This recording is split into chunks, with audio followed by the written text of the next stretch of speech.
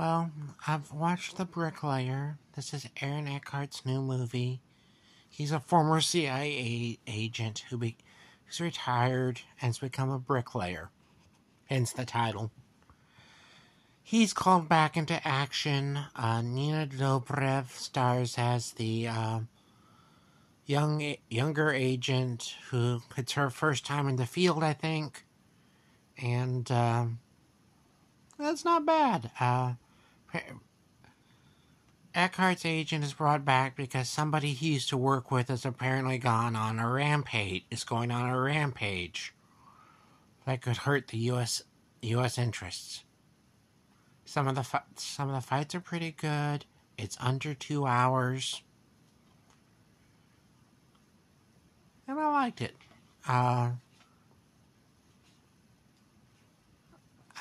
There was a trick. I think I'd watch it again. I'm not saying it's a classic, but, I did enjoy it.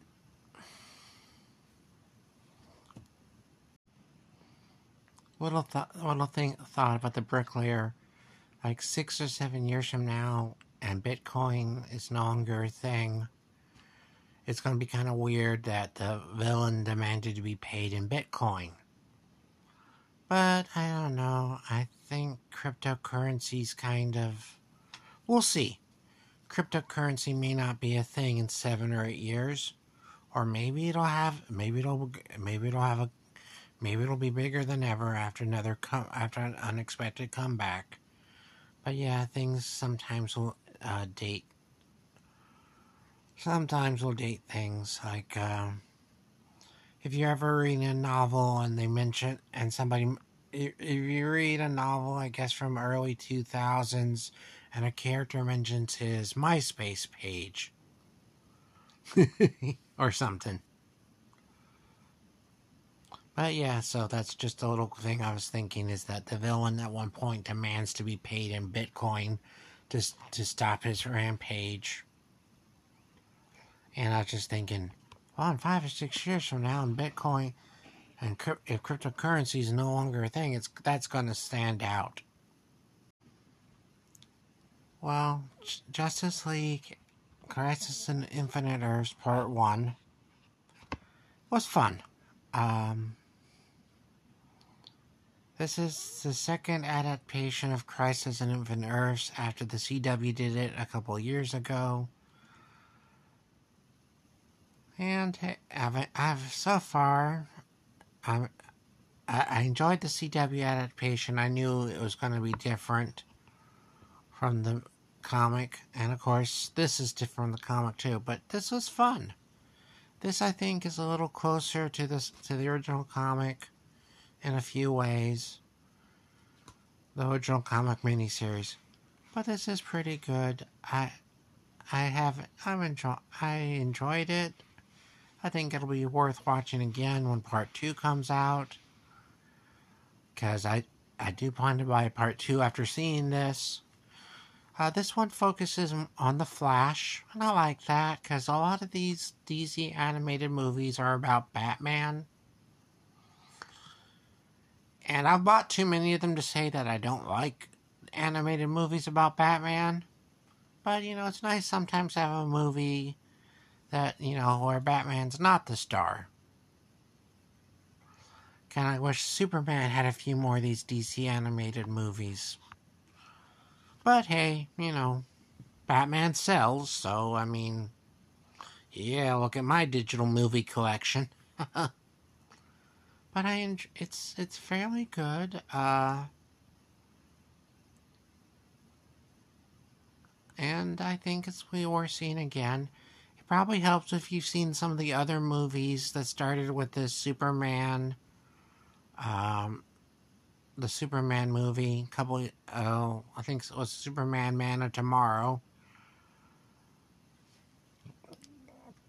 So yeah, this has been fun. I enjoyed it. And